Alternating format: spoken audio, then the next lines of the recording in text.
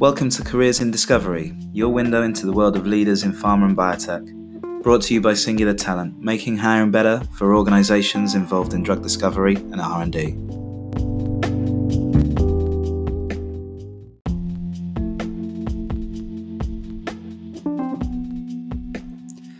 Caroline Burrell has enjoyed a varied career spanning academia, biotech, big pharma and back again. Now CEO and Chief Scientific Officer of Elasmagen, she's developed unique insight into the drug discovery sector, and today she shares her journey with us. Today I'm here with Caroline Burrell of Elasmagen. Caroline, welcome to the show. Thank you, nice to be here. Good to have you. Caroline, we always start by talking a little bit about what you're doing and the company. So can you tell us a little bit about Elasmagen and the work that you do there? Sure, absolutely, no problem at all. I'd be delighted to. So Elasmagen is a next generation therapeutic biologics company, which is a long way of saying that we make drugs. Yes. And the type of drugs that we make are antibody-like drugs. So antibodies are incredibly powerful molecules. They essentially are what keeps you and myself and everybody else healthy. So they are raised in response to external challenges or pathogens that come into your body, and of course are the basis of vaccination and immunization as well. And in the last few decades there have been paradigm shifts in that what we can now do is raise antibodies against disease targets. Yes. And the beauty of antibodies is that they can hone in and bind specifically and selectively to a disease target in the body. And if we look at what's happened in our industry over the last few decades, I guess, is that antibodies have taken over. Yes. When it comes to not only clinical outcomes, which is essentially what we're all about in this business, but also commercial outcomes as well. And so the largest selling drug in the world is an antibody. And I think the top 7 at the moment from the top 10 are all biologics, so they all fall into that field of naturally occurring molecules. Sure. Okay. Yeah.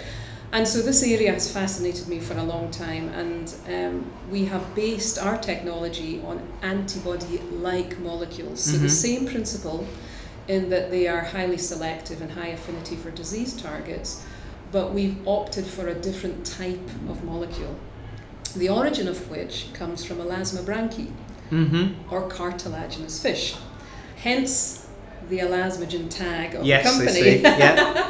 So not a lot of people know that, but we tried to keep it, so people understood the background, but we weren't absolutely defined by the background. So that was the idea about the company name. And these beautiful animals have been in our oceans for hundreds of millions of years. And of course they've evolved extensively. And one part of that evolution is the single chain. Now what I mean by that is a very simple protein molecule that actually is raised against pathogens in these animals, like an antibody is in ours. And the key differences are that mammalian, or our antibodies, are very large, molecular wise, very complex, so they're made of lots of different chains that have to come together, and you also get phosphate groups and sugar groups and things like that added onto them. Now, they're very good at what they do, but they are complex when it comes to manufacturing and making a drug.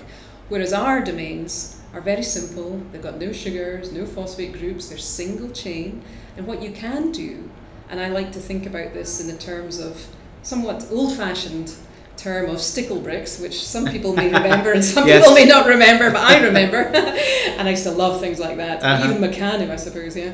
And you can link them together, and by linking them together, you can bind more than one target at any one time. I see, okay. Which is absolutely critical. When you think about the complexity of disease, it's not very often that you can hit one thing and the disease goes away, right? Sure. Otherwise we'd be on it. Of course. We would be out of business because there would be no disease.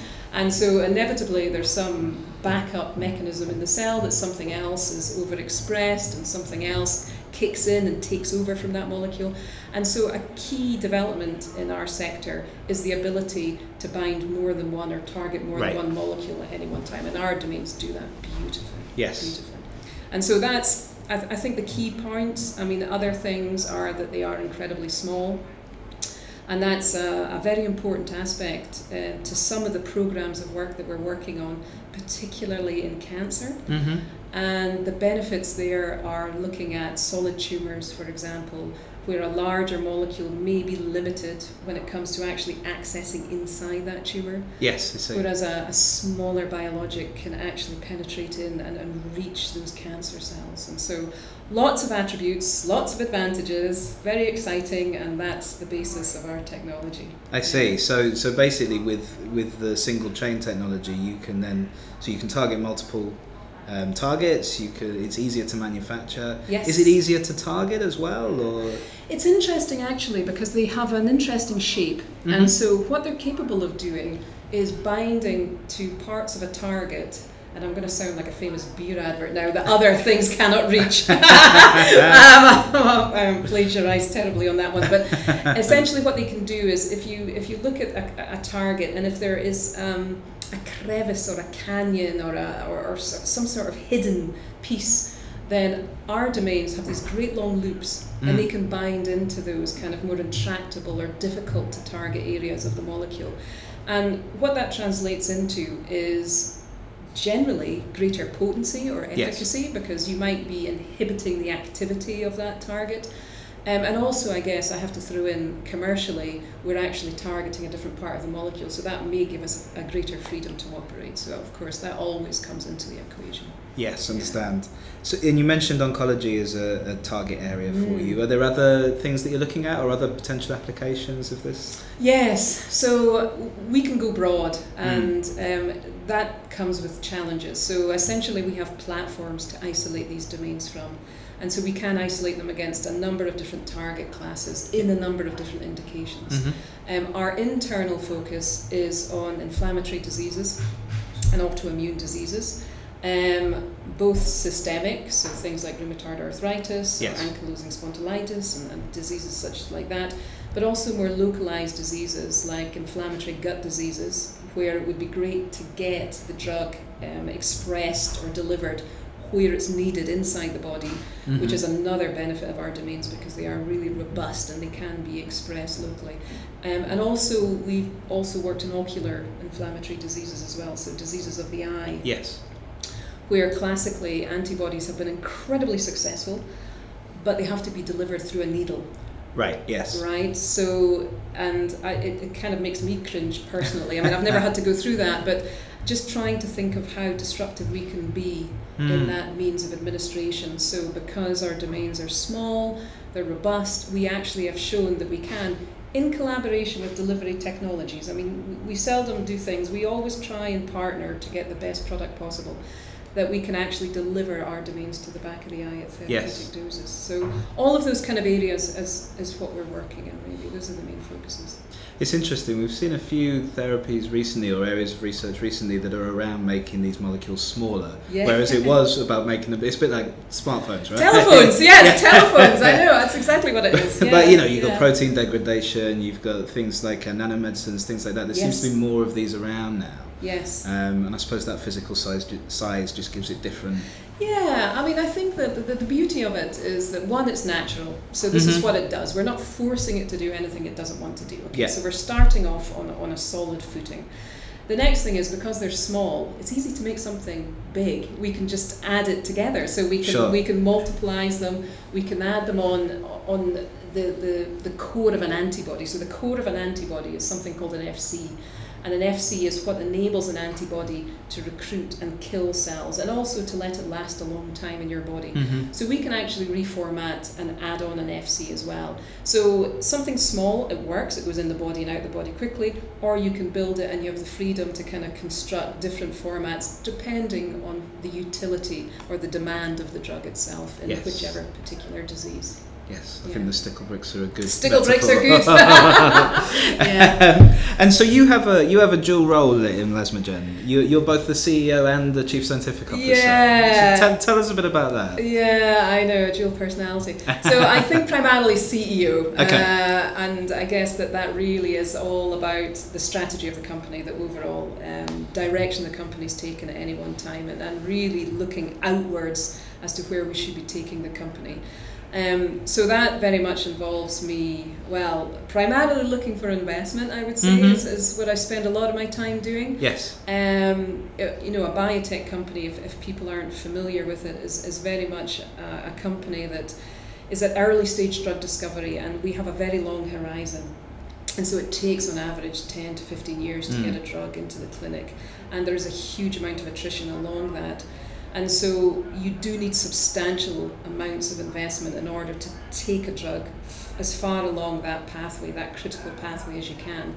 And the aim there really is to de-risk it and get it to the point that a larger company, so a biopharmaceutical company, a pharma company, will come along and say, that's fantastic, we love it, well done you, Elasmogen. We'll now partner that, and then we'll take it forward into the clinic. And then you may have some other things in your pipeline that you continue through it, etc., etc.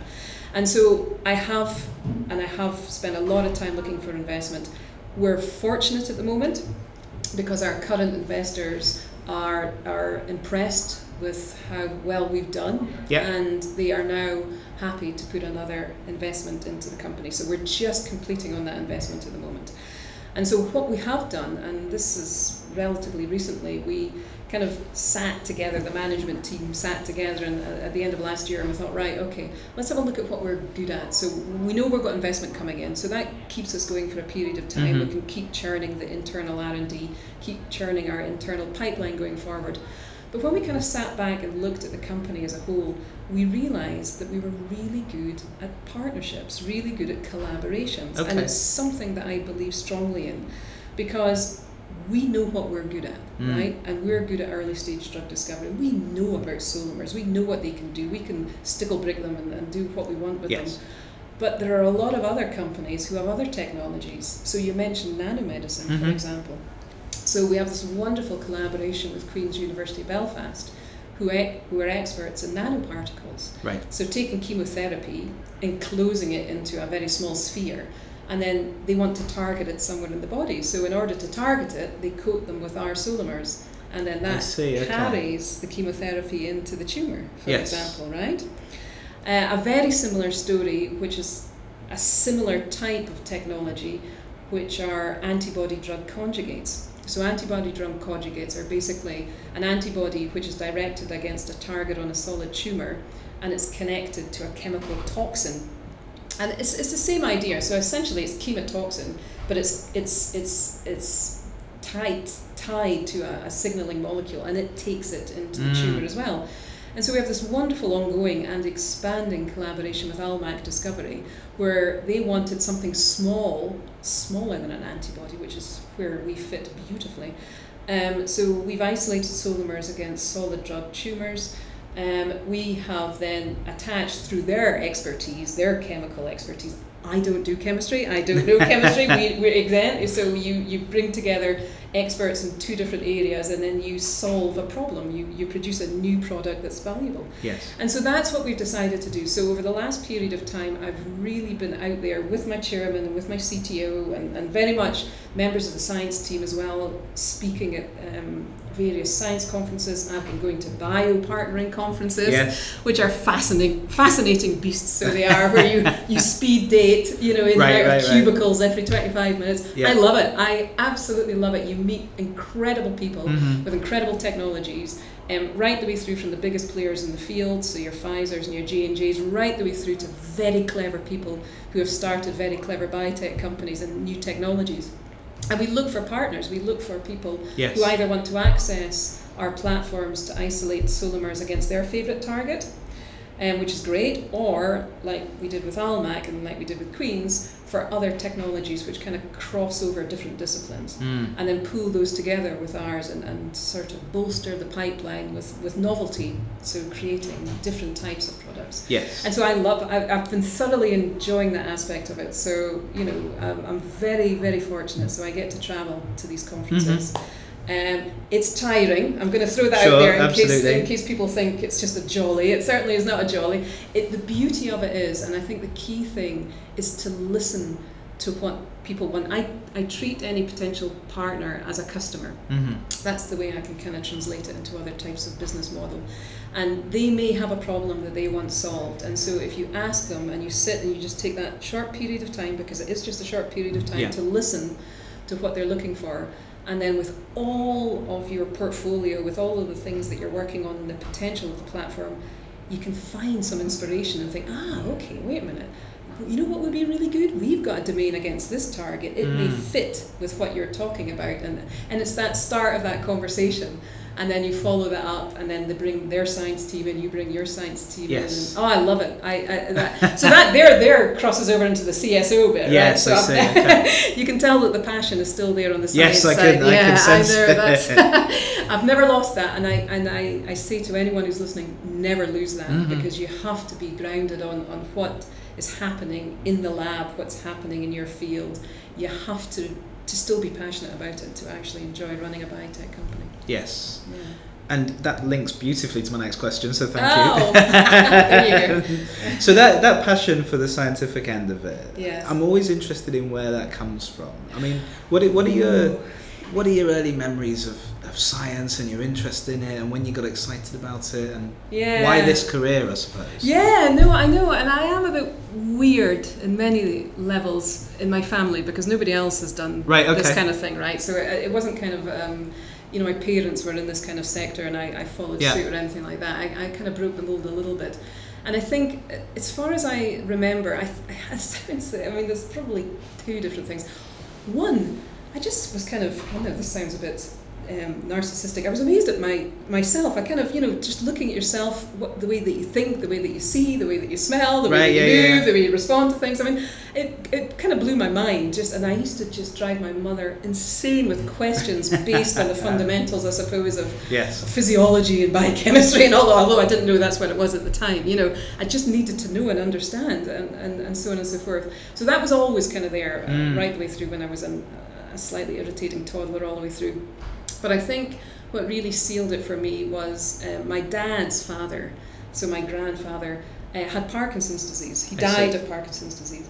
And I only ever really knew him as this gentleman who sat in the corner of the living room and shook uncontrollably. And we used to take him on holiday, we used to push a wheelchair, we used to take him everywhere we went and all the rest of it. And I guess I kind of saw him deteriorate. As a reasonably young girl at the time, I was 7, 8, 9, 10. Yes. And I just couldn't understand why someone just didn't take him to the doctor. Yeah. And why can't you just, is there not like a medicine that's going to make Grandpa better? I mean, I really was frustrated about that, and I couldn't understand why this was happening to him. And so I think that was, and initially, when I started school, I thought, right, I'm going to be a doctor. I'm going to be a doctor. I'm going to be the incredible people who go out there and they are right at the coalface and they help people. They mend people. They fix people. And then, as I went through my science career and I went to university, I did biochemistry. I kind of got more interested in the starting point of that whole process. Okay. So actually, not so much injecting the drug, but what is that drug? Yeah. Where did that come from? How does it do what it does? I mean, how can you make it better, or how is it, how does it work, etc. All these kind of things. And the more I learned about science, I think the more I became interested in the start point, the embryonic stage of medicine, as opposed to the end point of medicine. And that's just kind of where I continued. I continued to ask questions. I wanted to know, and that's why I went into academia in the first instance and continued in academia.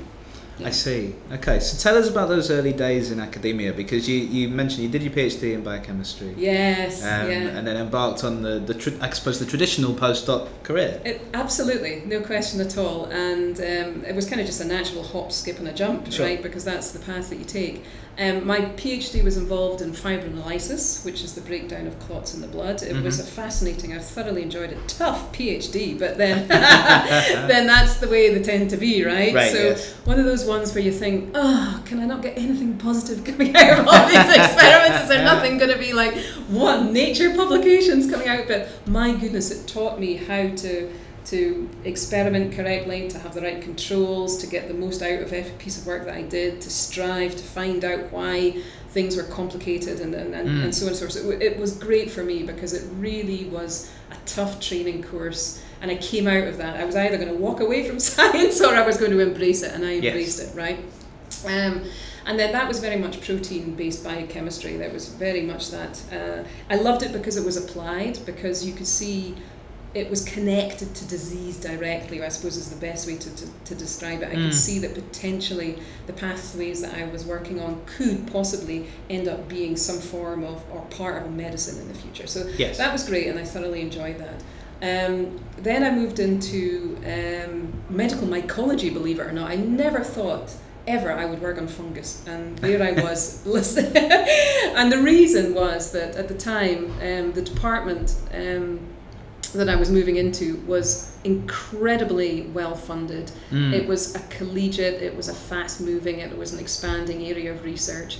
There was lots going on, and for me it was about molecular biology. Right. So I hadn't really touched upon molecular biology throughout my PhD. It was very much protein biochemistry, and I had to get to grips with this DNA stuff if I was going to be anyone and get anywhere in science. And so I moved into this team, and it was fantastic. There's absolutely no question about it. They were great. And again, I joke about it being fungus, but fungus is one of the biggest killers in the clinic. You know, there are so many different, you know, aspergillosis and candidiasis and all the rest of it. And as much as it's critically important when it comes to antibacterials and development of those, antifungals is there, and it always has been. And it's a lesser kind of, it's an unmet need essentially. So there was still that connection with what's happening in the clinic. There's still this potential to contribute to something that may help somebody one day. And then of course there was the DNA side of it. So I was cloning, I was, you know, knocking genes out, I was doing all of this kind of nice stuff that I really wanted to understand a lot more about. And during that period of time, I guess I did, as you said, a kind of traditional postdoc for a period of time, and then went on to another postdoc and another postdoc. And I would have loved to have been a postdoc, I think, probably all of my life, if you're allowed to do that, but that doesn't really exist. Right, yes. You've got to make a shout at some point. You've got to make a transition. You've got to grow up. And you either have to get your own funding in order to build your own research group, or you can transition or move and transition into a junior lectureship somewhere. At that point in my life, I had roots, I had family, I had commitments, and so moving was not an option for me. Moving was something that I decided I wasn't wanting to do at that time. So that's fine, no regrets. Yeah. And so I had to make a decision about whether I was going to write grants and start my own research team or look for something else. And I looked for something else. Yes. I think that I had spent a period of time in academia. I loved academia, great group.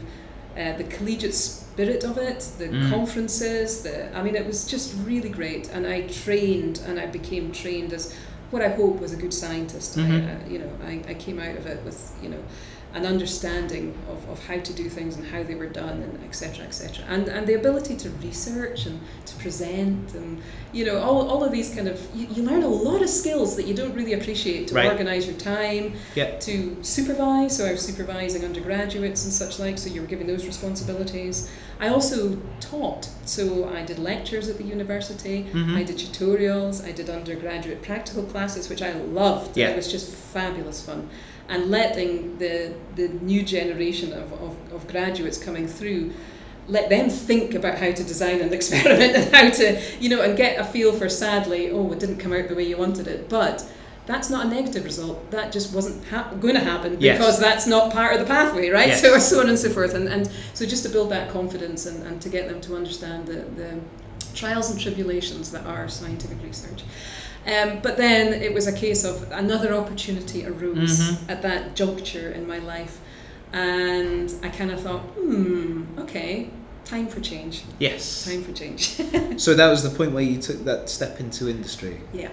So tell me a bit about that. You know, what do you remember about it? What was different? What was it like? Yeah, wow, worlds apart. I think it's probably, obviously the science was the continuum, but my goodness, it was the adoption of a different mindset. So the company that employed me at the time was a company called Haptogen, an antibody discovery company, so a therapeutic antibody discovery company. It was a spin out from the university. And I'd known the scientists who'd worked in that company for a while now, but it was a case of we were in one building and those people were in another building doing stuff that we didn't know what they were doing, and so on and so forth, right? And then this position came up, and I think it was advertised as contract manager originally. And as soon as I entered into the company, because it's a small biotech company, I was then given alliance management position and a programs management position as well. So that was my first experience. Was it's all hands on deck. Yes. You don't just do one job. You're part of a bigger thing here. Yes. You know, and that I loved because I was exposed to lots of different parts of the company. I also was challenged immediately, which is something that I've learned about myself throughout my life, I suppose, and my career. Is that I react well to challenge, right. and I need challenge. So challenge and I are best friends. And so that, I mean, one part of it was the company, or the basis of the company was antibodies, and I kind of thought, oh my God, I know nothing about antibodies. I mean, I've done protein biochemistry, I've done lectures on antibodies, I'm full of antibodies, sure. But I have no idea about antibodies. And immunology, God, that's difficult, right? That's complicated. So I was a bit unsure about my ability, but I should just wipe that away because I just entered into this company and it was all about applied science. It was all about directing these antibodies, and they had a platform. They were isolating human antibodies against different diseases. It was all about the application of them, and I soon learned about all the different programs of work that were ongoing. So I was leading a team that was looking at liver fibrosis, for example. Fascinating and really a very relevant subject now and will be in the future with regards to diseases such as NASH, so non-alcoholic steatohepatitis, which is a result of perhaps eating what we shouldn't be eating and not moving enough and such like, as well as other pathogenic reasons for it and such like. I loved that, it was fascinating. So we had an antibody that could bind to the fibrotic areas of the liver and potentially could kill off those fibrotic areas and reverse the damage that had happened in the liver. I was also part of a European consortium which was to do with fibrinolysis, so back to my roots. Yes. An antibody which basically detected a molecule called D-dimer in the blood, which was indicative of the very, very early stages of a blood clot. And so that was fascinating as well. And the beauty of that program was it was across 10 partners right across Europe. I see, yeah. And different partners brought different parts of the technology, because ultimately the aim was to make a handheld device that could go to the patient and immediately detect that they were about to have an embolism, or an embolism formed. Okay. And, yeah, so brilliant for post-trauma, at the site of wherever it was happening, or post-surgery, or so on and so forth, even, coming off an aircraft, So sure. Lots of different, possibilities with that. And then other areas, so even making diagnostic kits, and so on and so forth. So that just fascinated me. So there was lots of different things going on at any one time. I got to overview all the programs of science. I then got to interact more on the business development side of it as alliance manager. So once the BD guys had brought a new client in who was interested in isolating an antibody for their particular target, then they were passed to me, and I did all of that relationship building, all of that, keeping them updated with the science, and so on and so forth, and making sure, I suppose, that the milestones were going to be met, and looking ahead of the game for any risks that could potentially upset that particular pathway, and looking for solutions. Obviously, I couldn't just tell them it wasn't going to work, but we're going to do this instead, right? So all of that, and I love that, and that comes back, I think, to my love of going out there and speaking to other companies and people in different parts of life sciences and such like. So, I mean, it really lit my fire, I think, is probably the best way to describe working for Haptogen. I realised then that the commercial side of it, the industrial side of it, the dark side of it, whatever you want to describe it, was where I was a good fit. I see. And I loved it. Yeah. Yeah.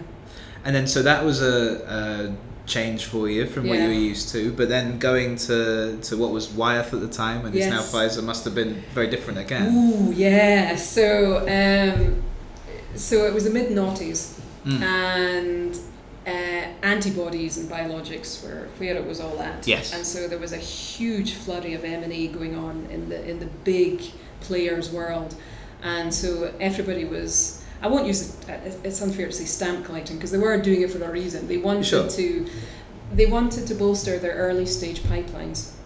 They wanted new technologies. They wanted the next generation, right? So they were looking for alternatives to antibodies, or additional pieces that would help them make better antibodies. And so it was Wyeth who came knocking on the door of Haptogen, this lesser known company in the northeast of Scotland. And it was fantastic actually. I mean, it was great press at the time.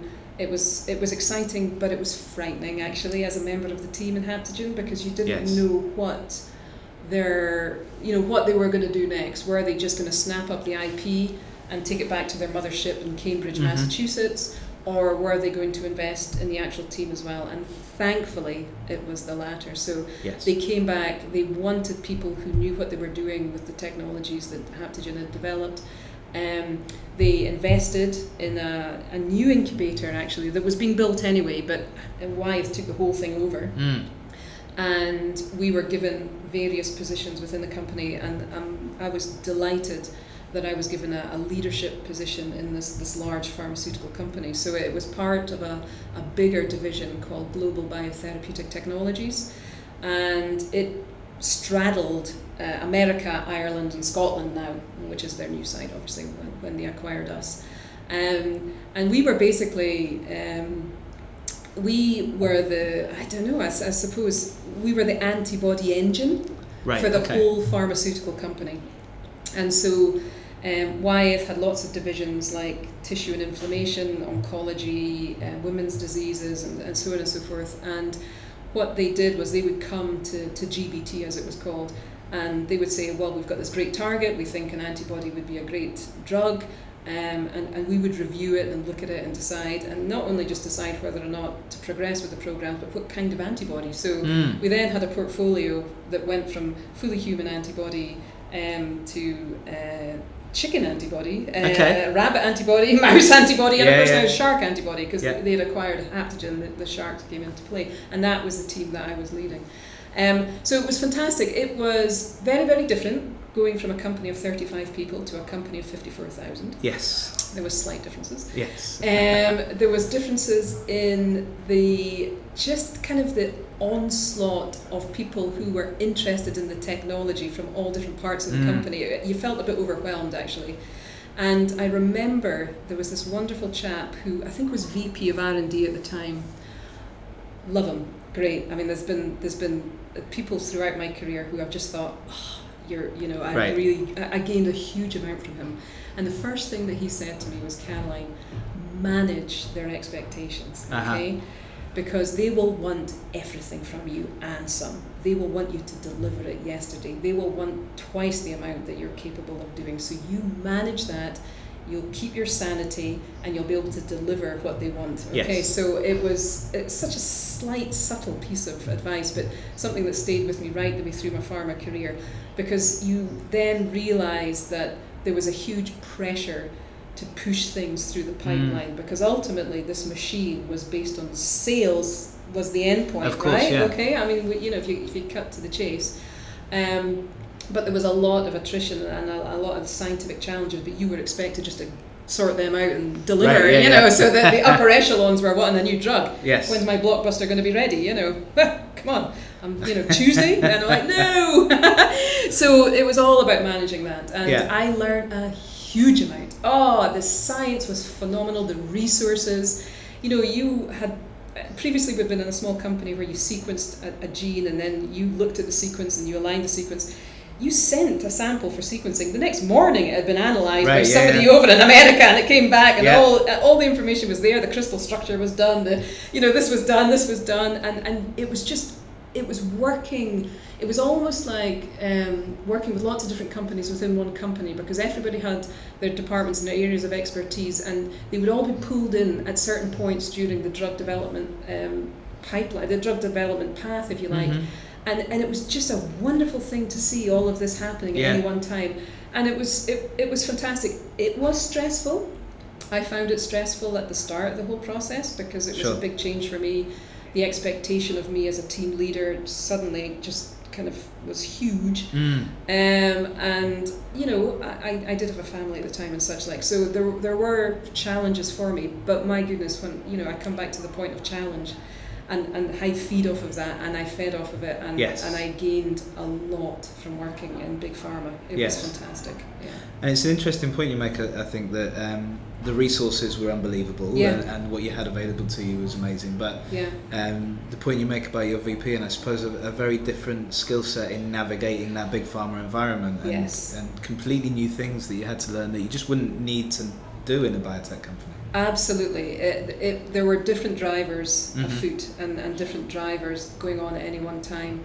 And yeah, absolutely. I mean, I was taken, I had to present to the CEO at one point and things like that, and it was just like, whoa, my little technology and my little group in the northeast of Scotland and things like that. So I mean, it really was, you were taught about good, I mean, obviously confidentiality is absolutely key, there's no question about that, but there are other aspects to it. So you had to be aware of perhaps conversations out with your workplace about drugs that had been taken that were sold by your company and somebody experiencing adverse effects. So there was business responsibility. Right. There was all of these kind of other. As in if you were talking to a friend. Yeah, or, because it's yeah. I mean, the reputation of the company was huge. Yes. I mean, you weren't silenced by any stretch of the imagination or anything like that, but you were just more acutely aware of the impact that anything that you were doing could have on the bigger machine.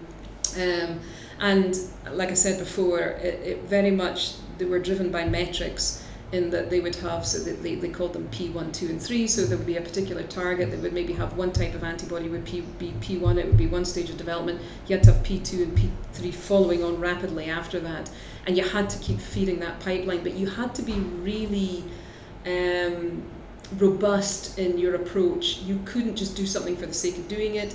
You had to cut to the chase. Things had to go forward. Right. Yeah, couldn't go sideways. Things had to go forward. So if something looked like it wasn't happening, you had to be really quite tough about it, and you just had to cut it and stop it. You know, whereas I suppose maybe taking a step back in the biotech company, you were okay. You didn't have much chance to do a lot of innovative work and such like, but you had a little bit of control over what your client wanted and so on and so forth, so you could do that. And it seemed to be, although it was still delivering, it was a more kind of relaxed level of delivering. And then in academia, when you step back again, you could do any kind of blue sky research, right? You could like go, ooh, what's that band? And ooh, what's that on that gel? And go in any direction you want. Whereas in pharma, it was absolutely, this is the critical path. You step off of that, you've got to very good justification for doing that. If you're not delivering that, you tell me why, and so on and so forth. So, but that's not to say it wasn't undue pressure, because it was just trying to get accustomed to that kind of environment and adjusting yourself to that type of environment. But like I said, you had the resources there. You just had to make sure that you recruited them at the right time. You pulled the right people into the right place. You delivered and you presented that delivery at the right time, and so on and so forth. So it was, I loved it. I have to say I loved it. It was quite a change, and it was, like I said before, quite stressful, but once you got into it, my goodness, Wyeth was one of those beautiful companies, and it invested a lot of their profits back into early stage R&D, and so that part of the company was just a delight to work in, because there were so many good people there. I mean, clever people, and just inspiring scientists. They really, really were. But you always were mindful of the fact that you were operating in a larger machine. And also, sorry, I don't want to go on too much about it, but there was another aspect of it actually, was that things could change like that, right? Now, that could be somebody, part of your IP being battled out in the courts, and suddenly you'd lost 10 billion on one of your drugs because somebody was challenging it with a generic or something like that. It could be a new CEO come in and decided to cut that whole department. It could be something that had crashed and burned in the clinic at phase 3. So change was normal, and things could change very, very rapidly, and it wasn't anything to do with anything you had done wrong or anything like that, and so on and so forth. There was multiple different commercial and business reasons for change. It wasn't only scientific, and so that took a bit of getting used to as well. Right, yeah. So something could be, you'd been working on with your team for the last 5 years, and then you had to stop it on Monday and start something different on Tuesday, and that was it. So you couldn't get precious about anything, and you just had to kind of think about it in the bigger picture of the company and where it was going strategically and also commercially. What areas of disease, if you like, we're going to be focused on, and so on and so forth. So. Yeah, and I imagine that's only increased with the sort of increasing specialisation of these big pharma companies and focusing down on particular areas. Couldn't agree more. That's a big change that's been happening. Yeah, absolutely. So, and I know it wasn't a direct step to Elasmogen from there, but tell us a bit about, I guess, the origins of Elasmogen, the origins of your involvement with the company, and how that all came about. Sure. So, I mean, the origins actually sit firmly with the University of Aberdeen. So, the original patent was filed by the university, and that was on one of the platforms. And that was licensed into Haptogen. And then when Wyeth came along looking for their biologics company that was going to feed not only their desire to have novel human antibodies, but also that next generation piece, they saw that existed, and there was potential there in single chain antibody-like molecules and such like. And so that was part and parcel of the acquisition and the rationale behind it. And I was put on to that, specifically onto that team to develop that technology. So I was given access to the resources across the company. I had a team. Many of the scientists were already working for Haptogen, so it was people that I was already familiar with, which was great actually. So that gave you a little consistency at the start of the whole process, right? But then you obviously recruited more people into the team and such like, and so that continued. And then I didn't elaborate, but Pfizer then acquired Wyeth. You get one fish, bigger fish, blooming well consumes the slightly smaller fish and such like, and that was an interesting time. To us, not a huge amount of change. We benefited because then we could tap into the guys down in Sandwich, Kent. We were in later stage development. I learned a lot about PK/PD and such like. I made friends with people that I'm still in touch with now, great scientists again. But of course, when one behemoth consumes another one, a big knife comes out and things start getting cut back to size, right? So there's obviously a lot of crossover and there's a lot of attrition and such like, and so that wasn't pleasant. And I think the writing was always on the wall. And so and it was when they closed down the site down in Sandwich, Kent, which was a huge site for R&D by Pfizer. They started marching north, and Hadrian's Wall wasn't going to stop them. So, so we kind of knew it was coming. It was an awful experience. Yeah, it was an awful experience. I've never been made redundant like that. Sure. Or to correct, my job has never been made redundant like that. Right? Because just to keep it as HR as defined it, and trying to make me feel better at the time. Lots of emotions. Of course. But out of that came the fact that this IP that was licensed into Haptogen, licensed into Wyeth, licensed into Pfizer, had never been assigned. So what that means is that the pharma companies didn't own it. And the university was fabulous at the time, because when they then said they were closing the site, the university said, well, I think you'll find that you've got a patent that belongs to us. And Pfizer went, oh yeah. So it rolled back to the University of Aberdeen, along with some assets, so tangible assets. Okay. So a lot of the libraries and the domains that we've been developing and working on right the way through the trajectory of pharma, if you like. And it didn't come free. Of course. There was obviously clauses within the agreement and such like, which we've worked and cleaned out, and now we have full ownership of and such like. And that was the basis of it. So at that point, my co-founder, Andy Porter, and myself then set out to find some funding, some investment. It took us a year.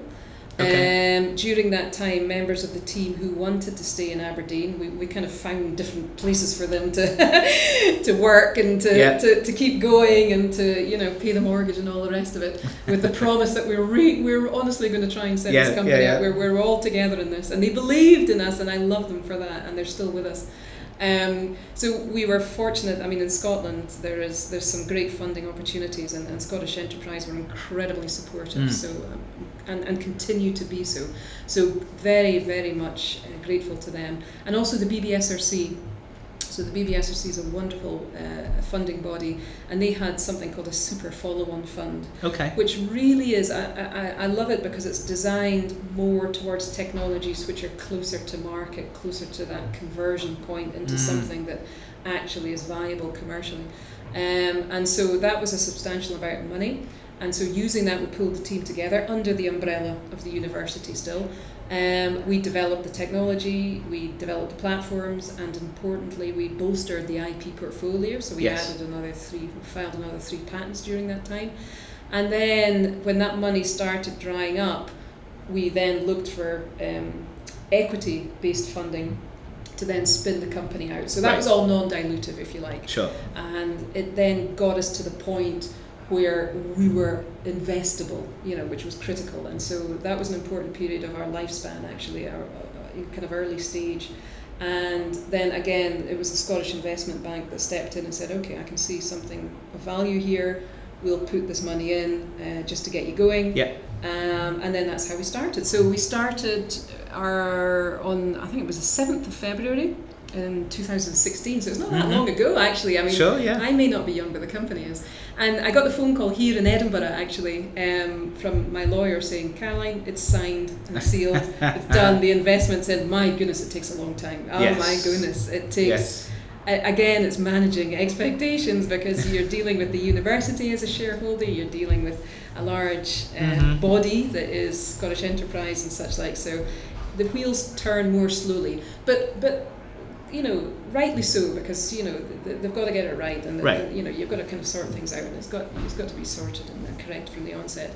That was quite an experience. That was quite stressful, but we got it, and we started the company, and then we've gone on from there to start partnerships. We've been successful in grant funding, which has been an important aspect of our technology development as well, particularly again through the BBSRC and Innovate UK have been outstanding when it comes to the kind of funding that enables small companies to develop innovative products and support that early stage point of development.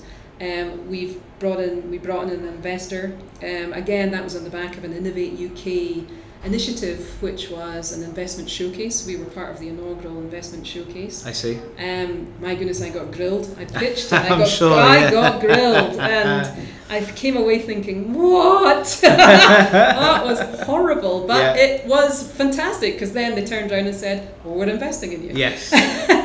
So sometimes those horrible moments in life where you just think you're crushed, it's actually the best things come out of them, right? You're walking out rewriting the business plan. Yeah, absolutely. Rip that up, I'll start again and think of something different, right? So that was great, absolutely great. And each time I go through any of these experiences, it just builds me as an individual and kind of makes me feel that, okay, I think we are doing something right here. And so that was great, and so that's where we are now. So we are just securing an investment as we speak.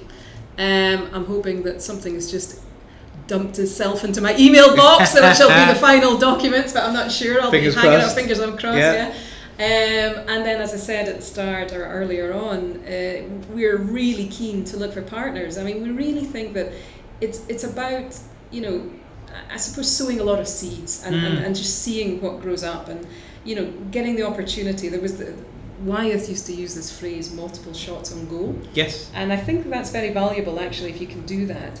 But you've got to kind of do it in a resource smart way as a small biotech. So partnering with people who are expert in different areas and letting them take the technology and develop it. And if you get it positive, everybody wins, Of course. Some will grow, some will die, and all the rest of it. But that's kind of where we're at right now. Excellent. So I'm really interested in, I think the fascinating thing about your career, particularly the industry part of your career, or from that step into industry onwards, is that there's a real scientific thread through it. Yeah. But the environment's changed a lot, and your role in that has changed a lot as well. Yes. With all those different environments that you've seen, the different perspectives you've had, I suppose, through those years, what do you think are the most important things you've learned from a career point of view, or the key things that you've taken away from that or developed? Yeah, I think I'm sure there's a few. Oh, there's a few. I mean, absolutely, there's no question about it. I mean, I think people are absolutely critical, and and I mean, other people have played such a huge role in my career, all the way through my career. People who are either directly in that bench space with you, helping you design that experiment, or to take those cells off at night when you couldn't be bothered coming in, and all the rest of it, supporting you through those early stages. But also, as I have transitioned away from the lab, away from the bench, into more managerial positions and into ultimately leadership positions, it is those around you, and it's enabling those around you to be as good as they can be, as good as you know they are, and such like, and letting them take charge and take ownership. I have been incredibly fortunate to be supported by an exceptional team, there's no question about that. But it is a give and take situation. You know, I try and run the company in a transparent manner so they know what's going on, because that's critically important in a small company, because you know, you have X amount of money in the bank at any one time, and you may make it to the Christmas party or you may not, but you've got to be kind of honest, because you know it's their livelihood and their, of course, yeah, as much as anybody else's. So that's been important to me, is just to give credit where credit's due and to respect everybody around you. And I'm always the first one to make the coffee in the morning, and I'm always the first one to mop up the floor if something's leaking in the morning. I'm no bigger or better than anybody else in the company, right? We are together, and we're all moving in one direction. So that's key. And I would probably say that I've also learned a lot from different individuals as well. So I mentioned that VP who I had great respect for. Equivalently, I've been managed by some people where I just wasn't sure if the person was going to slap me or kiss me in the morning, because they were that kind of, you know, they were, you know, they preferred the stick rather than the carrot. And I personally, I responded okay to that, so I stepped up my game, but it made me feel as an individual that I wasn't good enough all the time. Like I wasn't really, and it really is tough. You take that home, and it's not pleasant, and it doesn't do you any good from a confidence perspective and such like. So I don't do that. And I just think, you know, so as much as you learn the positives from people that have had a positive impact in your life, you turn around the negatives from people in your life as well throughout your career, and turn that into a positive, because you do learn these things. Of course.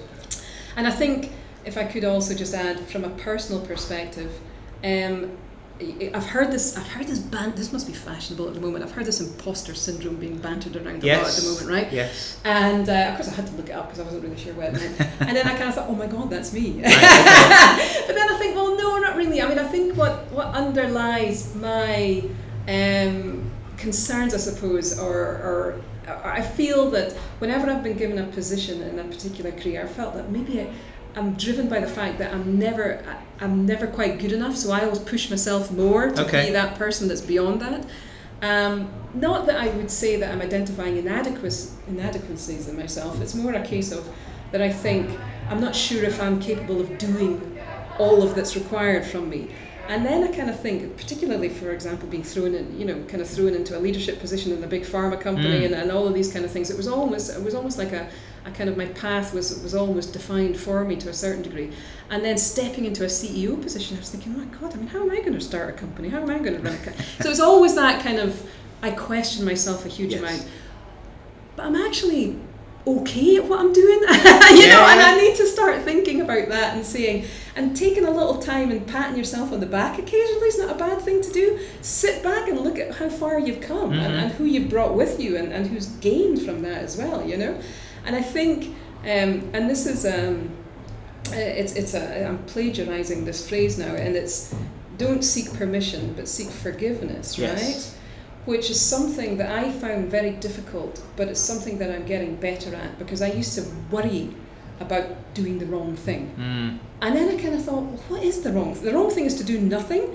True. Because that is probably more damaging, and it really is, I've got to take control and step up and do something, and so just step out there and make that decision, Caroline, or just, you know, if you've got to be abrupt about this and you've got to be pushy about this, then do it, you know. So I've evolved as an individual in that respect, and confidence might be the right word, I'm not really entirely sure. Assertiveness might be the right word, I'm not entirely sure, but I've just grown as a person throughout this. And it is, you know, stepping out and being out of your comfort zone or whatever whatever you want to think, but just stepping out and doing something that you think, but then actually you stepped up and you did it. I mean, what was the worst that could happen? You're fine. Yeah. You're going to make mistakes. Mistakes are positive things. Of course, yeah. So just do it. Just get up and do it. So stuff is all. That was a bit of an amalgam of commentary, but it's really interesting. but I'm just kind of thinking out loud and just kind of thinking about me personally, but also all of those around me. So I smile when I walk into work, which is a really good thing. Well, that's all you can ask for, really, yes. Isn't it? Caroline, thank you very much. It was an absolute pleasure, and I hope that somebody understood at least part of that, or at least gained something from that. I'm sure that they did. Thank you so much for inviting me to talk with you today. Thank you for coming in. A pleasure.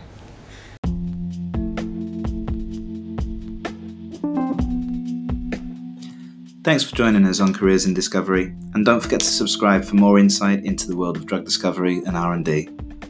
Do take a look at our sponsors, Singular Talent, and their mission to make hiring better for companies and individuals in drug discovery and R&D. You can find them at www.singulartalent.io. See you next time.